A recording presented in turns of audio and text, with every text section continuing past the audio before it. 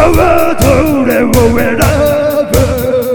左それとも右？どっちに進もうが己の人生。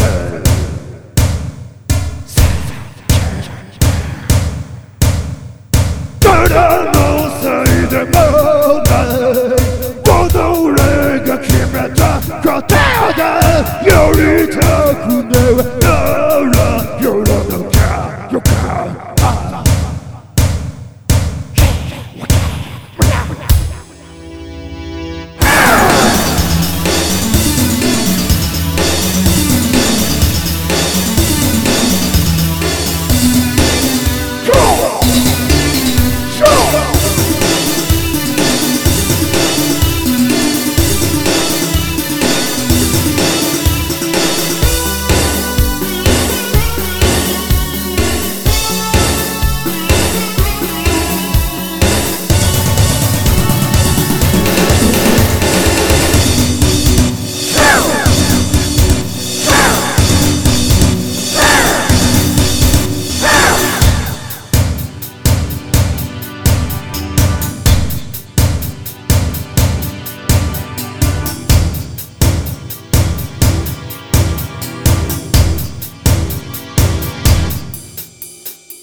後戻りなんて無理。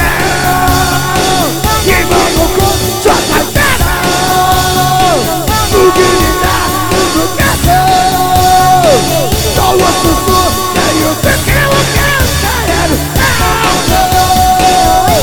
どうするために